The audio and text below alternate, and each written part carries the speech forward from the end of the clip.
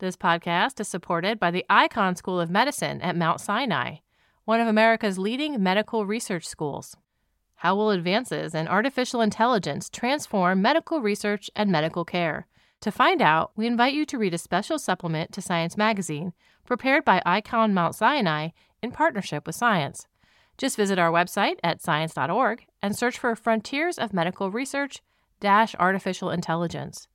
On May 1st and May 2nd, Icahn Mount Sinai and the New York Academy of Sciences will be convening a major symposium in New York City on the new wave of AI in healthcare.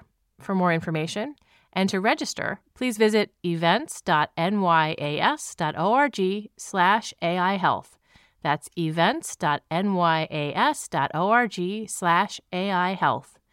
The Icahn School of Medicine at Mount Sinai. We find a way. This week's episode is brought to you in part by the Eppendorf and Science Prize for Neurobiology. Are you or one of your colleagues doing great neuroscience?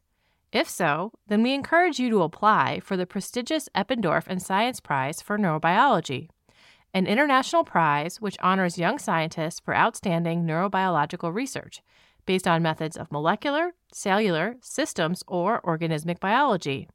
Submissions are due June 15th. Visit science.org/Eppendorf to apply today.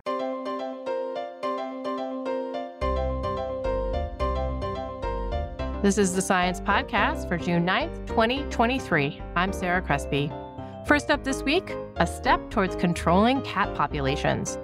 Online news editor David Grimm is here to talk about a single-shot cat contraceptive.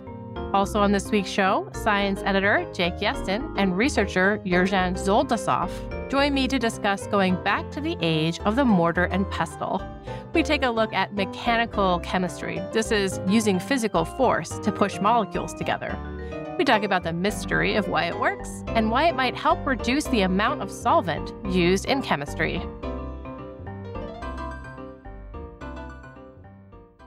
Scientists have been trying for decades to come up with a permanent way to sterilize cats without surgery. And until now, nothing has really worked.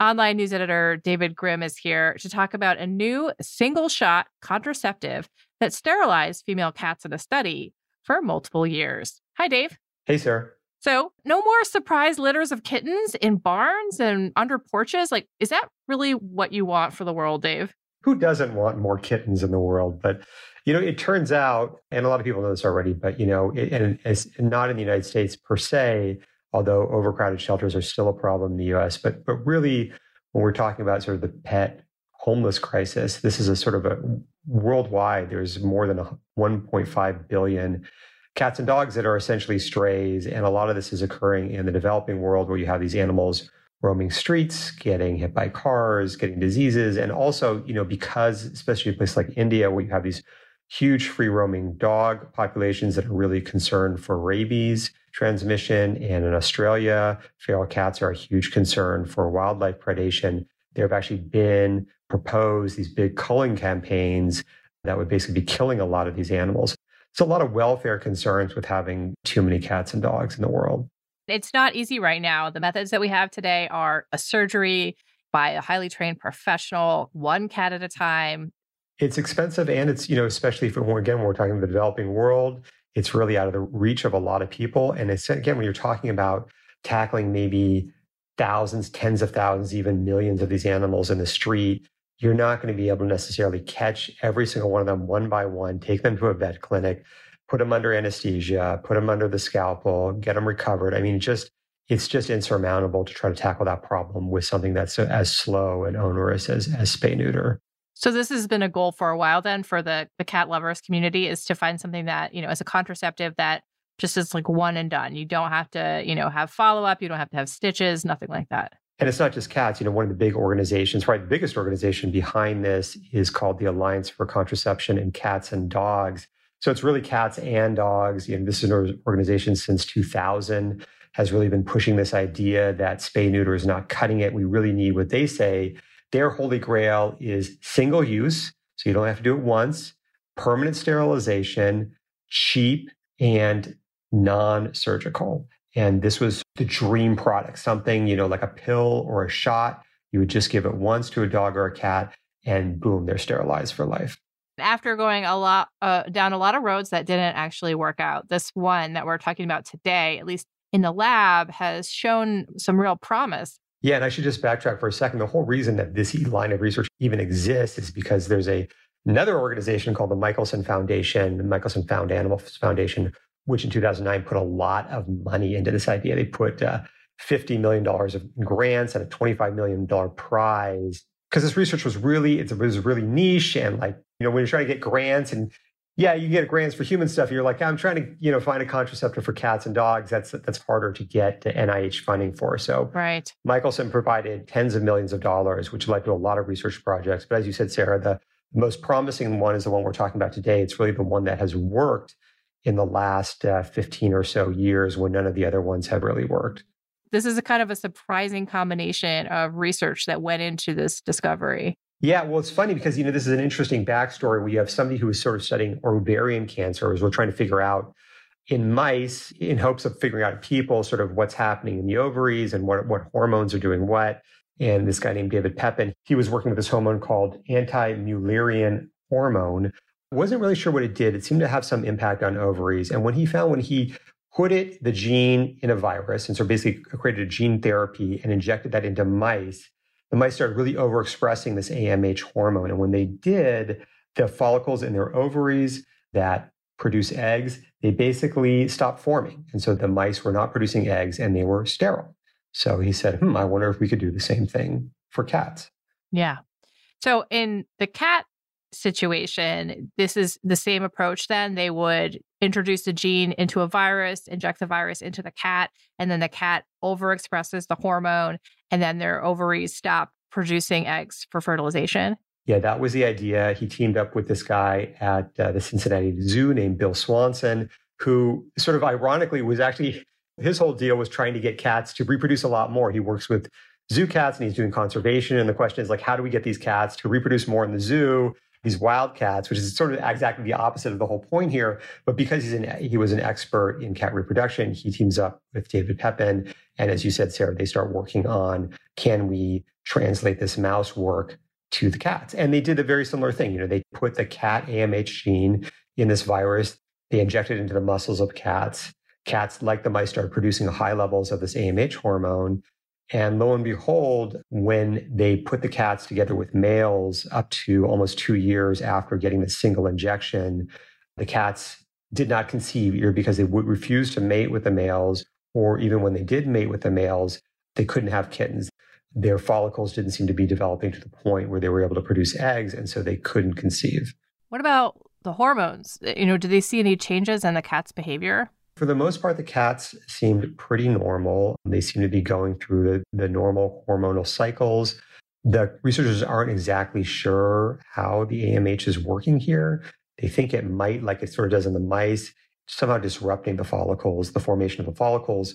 And so they're not maturing enough to produce the eggs. And if you don't have eggs, then there's nothing to fertilize when the male cat mates with the female.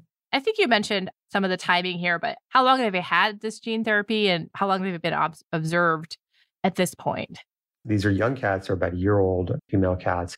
They got this one-time gene therapy injection. The team's been following them in the paper for at least 2 years, but when I talked to the team, one of these cats has been followed up to 5 years. Oh, wow. And when they put the females with males, it was 8 months and 20 months after the injection. And in neither of those cases, so up to at least 20 months, these cats weren't able to get pregnant. And up to at least 5 years, at least with one of the cats they've monitored for that long, that cat is still producing elevated levels of this AMH hormone. They don't know if that cat can't become pregnant, but again, it's producing those high levels, which seems to be the key in blocking the cats from being able to conceive. This kind of technique for introducing genes into an animal, it doesn't combine and join the DNA and divide with cells or anything like that. So there is a chance that it'll just go away at some point, right? Right. So this DNA doesn't integrate into the cat's genome. It replicates inside the cells, inside the muscle cells, because it doesn't become a permanent part of the cat. It does suggest that perhaps it won't last forever. 5 years is pretty good, though, for a wild cat or a feral cat. Right. If you give it 5 years of not breeding, that's a pretty effective measure for population control. Yes, exactly. Especially since the alternative right now is really onerous or not really not being able to do anything at all. Yeah. So what's next for this approach? You talked about there's a few of these cats left still in the study. Are they going to expand it out? Or what's next? Because it's still a little unclear about how this works, and because there's big benefits to spay and neuter. I mean, it's expensive and it's time consuming, but we know it's permanent, and it does prevent also cats and dogs from going into heat. And if you've ever lived with a cat or a dog in heat, that's not a fun thing. It's not clear that this approach prevents that. Also, spay neuter does seem to prevent some potential diseases like some mammary cancers. And so there's some open questions about what's the behavior of cats sterilized via this method. Is this approach protective in the same way spay and neuter is protective? The other billion-dollar question is dogs. Will this work in dogs as well? Because solving the cat overpopulation crisis is just half the equation. Dogs are the other half. So the question is, will this approach work in dogs, or at least female dogs as well? If this does hold up for a few more experiments, is the plan then to commercialize it and sell a gene therapy for cat contraception and dog contraception? Right. So the Michelson Foundation, which helped fund this work, their whole thing is like once we see a product that we've been looking for, they jump in and they start helping out with commercialization. So Michelson's actually in talks right now with the U.S. Food and Drug Administration about what next steps have to happen here. But some of the big ones are more safety and efficacy studies. Also, we've got to get the cost down. This is a therapy that can be very expensive. Right. And in order for this to be really viable, especially in the developing world, you really got to get the cost down. And that's another big hurdle. All right. Well, thank you so much, Dave. Thanks, Sarah. David Grimm is the online news editor for Science. You can find a link to the article that we discussed at science.org/podcast. Up next, we hear from editor Jake Yeston and researcher Yerzhan Zholdasov about dry mechanical chemistry. It's a lot more juicy than it sounds.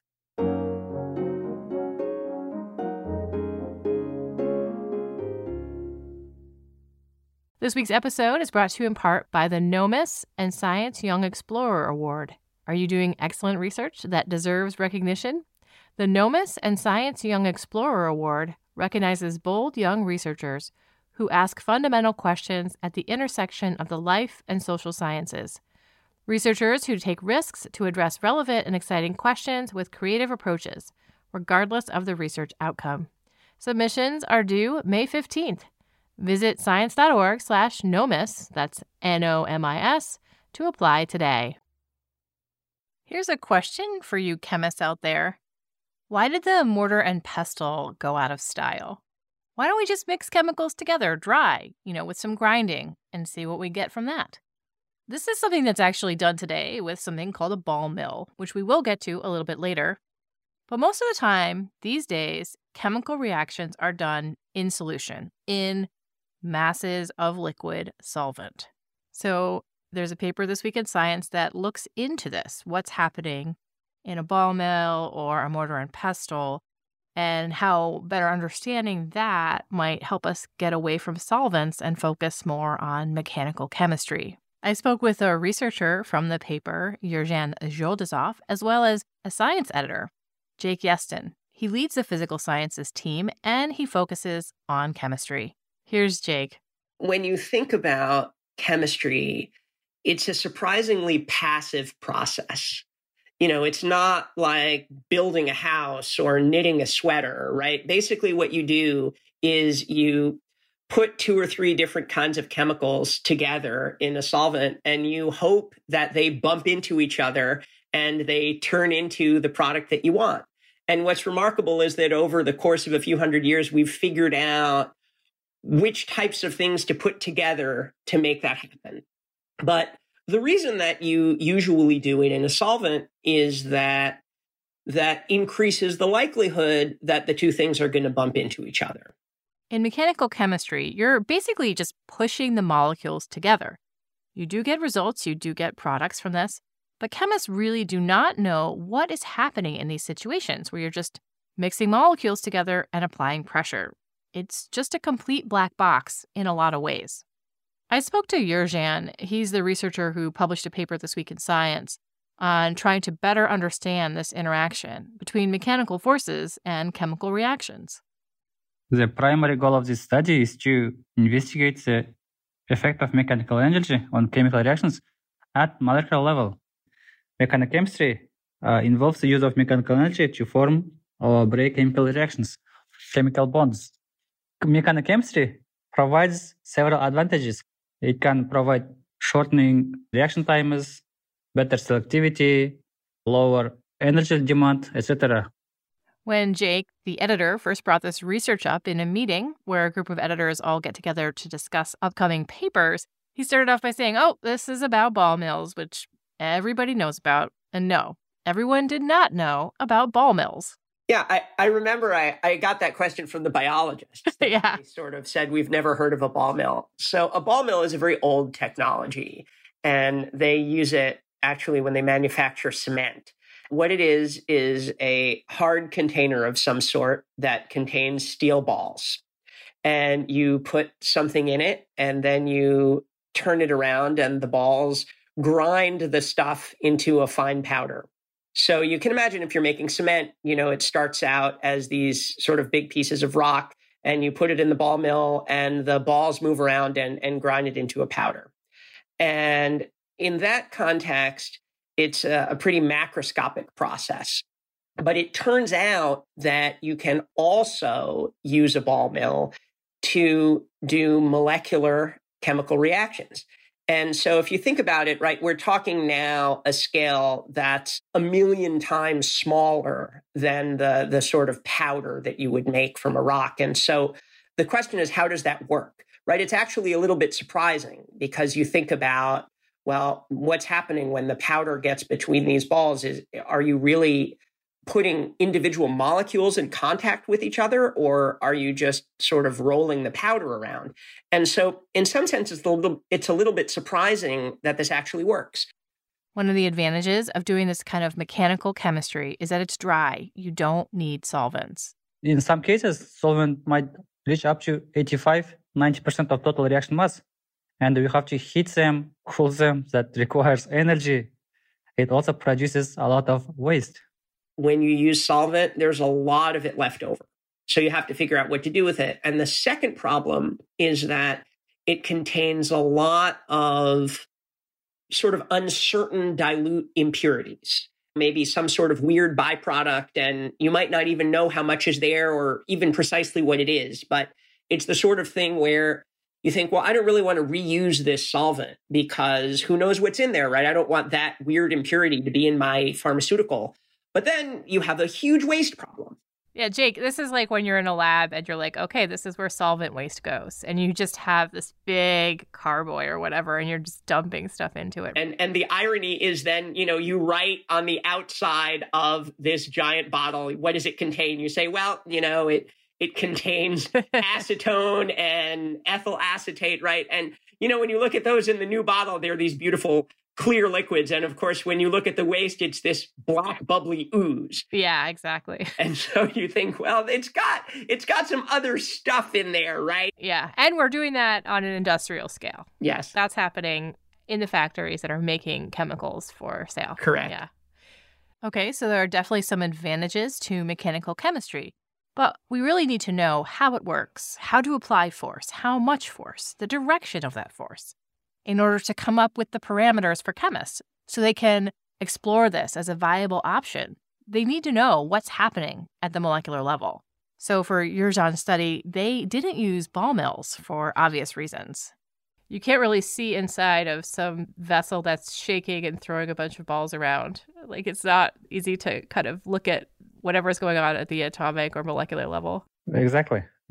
One of these limitations, we cannot investigate microscopic parameters.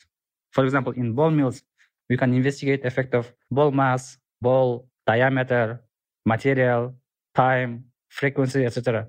All these parameters are macroscopic parameters that don't provide molecular level effects. So to control the physical interaction of these molecules, they had to use these tiny little tips. Our tips height is around 21-22 micrometer, and the tip size at the very tip, it's below 100 nanometers. So only limited amount of molecules are exposed by these tips. They coated these tips with one of the reactants that they were using. And then for the second reactant, they laid it down on a surface. And then they were able to position the tips to push one molecule into another. when we basically push tips onto the surface, forcing these two reactants to react with each other for a certain time and certain force. By piezo actuator, we can control time and the force simultaneously. And one aspect of this reaction setup is tip arrays and the substrate underlaid. They are tilted with respect to each other. So during one print, you can apply a wide variety of force ranges. And this works. They're able to see speedy reactions when the tips are pushing on the right pair of molecules in the right orientation for the right amount of time and pressure. I think most chemists really sort of do a double take about the fact that it actually works. Right. Because so many chemists have been using solvent for so long. And it could have been a mortar and pestle all along. Exactly. And so, that's what this paper is trying to get to the bottom of, is because we thought, well, obviously you have to put it in a solvent. Powder isn't just going to react with other powder. Even though we know, gases are attacking solids all the time. Solids are interacting with each other. Why not? Oftentimes those reactions happen over a very long time. And that's what this paper really gets at. It happens shockingly fast. Mm-hmm. And that's the remarkable thing that they find out in this paper. What they find out is that reason is, if you apply pressure in just the right way, it has a remarkably accelerating effect on the reaction, much greater in proportion to the pressure that you're applying than people otherwise would have guessed. So, Yurjan, what were some of the important factors for these chemical reactions to go forward? First, dependence of reaction rates on applied force or pressure is very strong, unexpectedly strong. And the second, we studied 4 different reactions, and the different molecules have different sensitivity to the applied force. One molecule can be accelerated by a mechanical force compared to other molecules. And this depends on their structure. So what they had to do there in the experiment was to immobilize everything and then push it together with a very specific amount of force and in a specific direction. And what they were doing that to is this kind of a reaction that maybe people might actually be familiar with. Can you talk a little bit about the components here? So this is the Diels-Alder reaction. Chemists love this reaction. It's almost 100 years old. It's named after the 2 German chemists who discovered it in the 1920s. What's great about this reaction is that it's extremely clean. There are very rarely any byproducts. It happens fast. It creates a 6-membered ring. And 6-membered rings are very common in the sorts of organic compounds that show up in biochemistry and in pharmaceuticals. And it turns out that people have studied this reaction in a ball mill already, but that's not at the fine level of this paper controlling precisely how much force you're applying. And so that's what this paper is really bringing to the table. Now, is it a perfect model for a ball mill? Probably not. But it's another approach to answering this question that I think will give chemists a lot to think about when they move on to trying to understand more complicated reactions in a ball mill. Right. There might be different forces, different angles that will become more important depending on what your reagents are. Yes, exactly. One way to look at this paper is that it is helping to explain why this powder mixing process works. Because if you think about surface area, it's remarkable that just mixing macroscopic powders between macroscopic balls is going to get these 2 partners in close enough contact to react.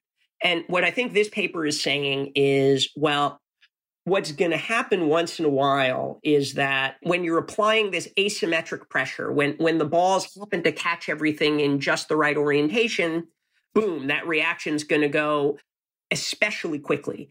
Speaking of energy, in a solvent-based system, you're going to have to heat the solvent to get things to move a bit quicker. And in the situation here with mechanical chemistry, you don't have to do that. You do have to expend energy for the mechanical force. How do these 2 things compare? The energy required for mechanical force versus the energy for heating up solvent? This is very interesting and very challenging question. Okay. One of the fundamental challenges in mechanochemistry is to understand the kinetics, which we are trying to do. And second, understand the energetics of the mechanochemical reactions. We cannot directly compare effect of mechanical energy, which is the effect of heat.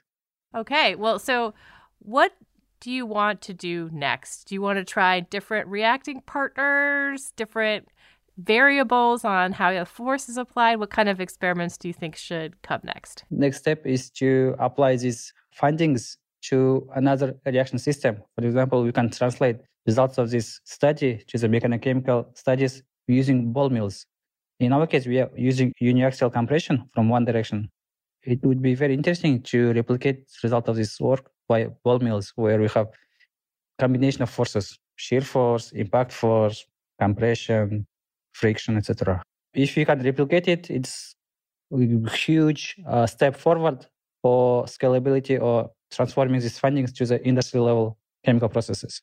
Say this goes ahead and we start to kind of see the application of this more widely to different reactions. One of the things that happens at the end of a in solution chemical reaction is you don't want the solvent, you don't want the byproducts, and you actually have to separate it all out. Yes. How do you do that when it's dry mechanical chemistry? The one that you did here, you're in pretty good shape. You don't have to worry about this as much, but as you expand it out to different reaction sets, how are you going to get out the final product that you want?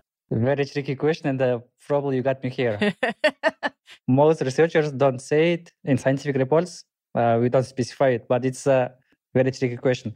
After we completed mechanochemical reactions in ball mill, we have to open the vial, and to isolate and separate products from byproducts, we have to still use solvents. Traditional setup. But is it less anyway because Yes. you didn't use it for the main reaction? Absolutely. Also, in some cases, product of mechanochemical reaction usually provides higher conversion of reactants to the product. So mostly we get full product, one type of product. So it's easier to isolate. There's another way of looking at this paper, and Paul Weiss, who's a professor at UCLA and specializes in scanning probe microscopy, what he says in that perspective is that maybe we could think about using this technique for its own sake, right? So not just modeling ball mills, but, what if we could figure out a way of doing really novel chemistry by precisely orienting and pushing together molecules? There's been a lot of work done on pulling molecules apart. That already is pretty well known, but the idea of purposely pushing things together in just the right way, that's relatively new, and that's got some potentially exciting prospects, especially if at a small scale you want to make some really weird-looking molecules. That was Jake Yeston. He's an editor at Science. He leads a physical sciences group, and his focus is chemistry. We also heard from Yurgen Zholdazov. He's a PhD candidate in chemistry at the City University of New York. You can find a link to the paper we discussed and a related perspective at science.org/podcast. And that concludes this edition of the Science Podcast. If you have any comments or suggestions, write to us at sciencepodcast@aaas.org. You can listen to the show on our website, science.org/podcast, or search for Science Magazine on any podcasting app. This show was edited by me, Sarah Crespi, and Kevin McLean, with production help from Podigy. Jeffrey Cook composed the music. On behalf of Science and its publisher, AAAS, thanks for joining us.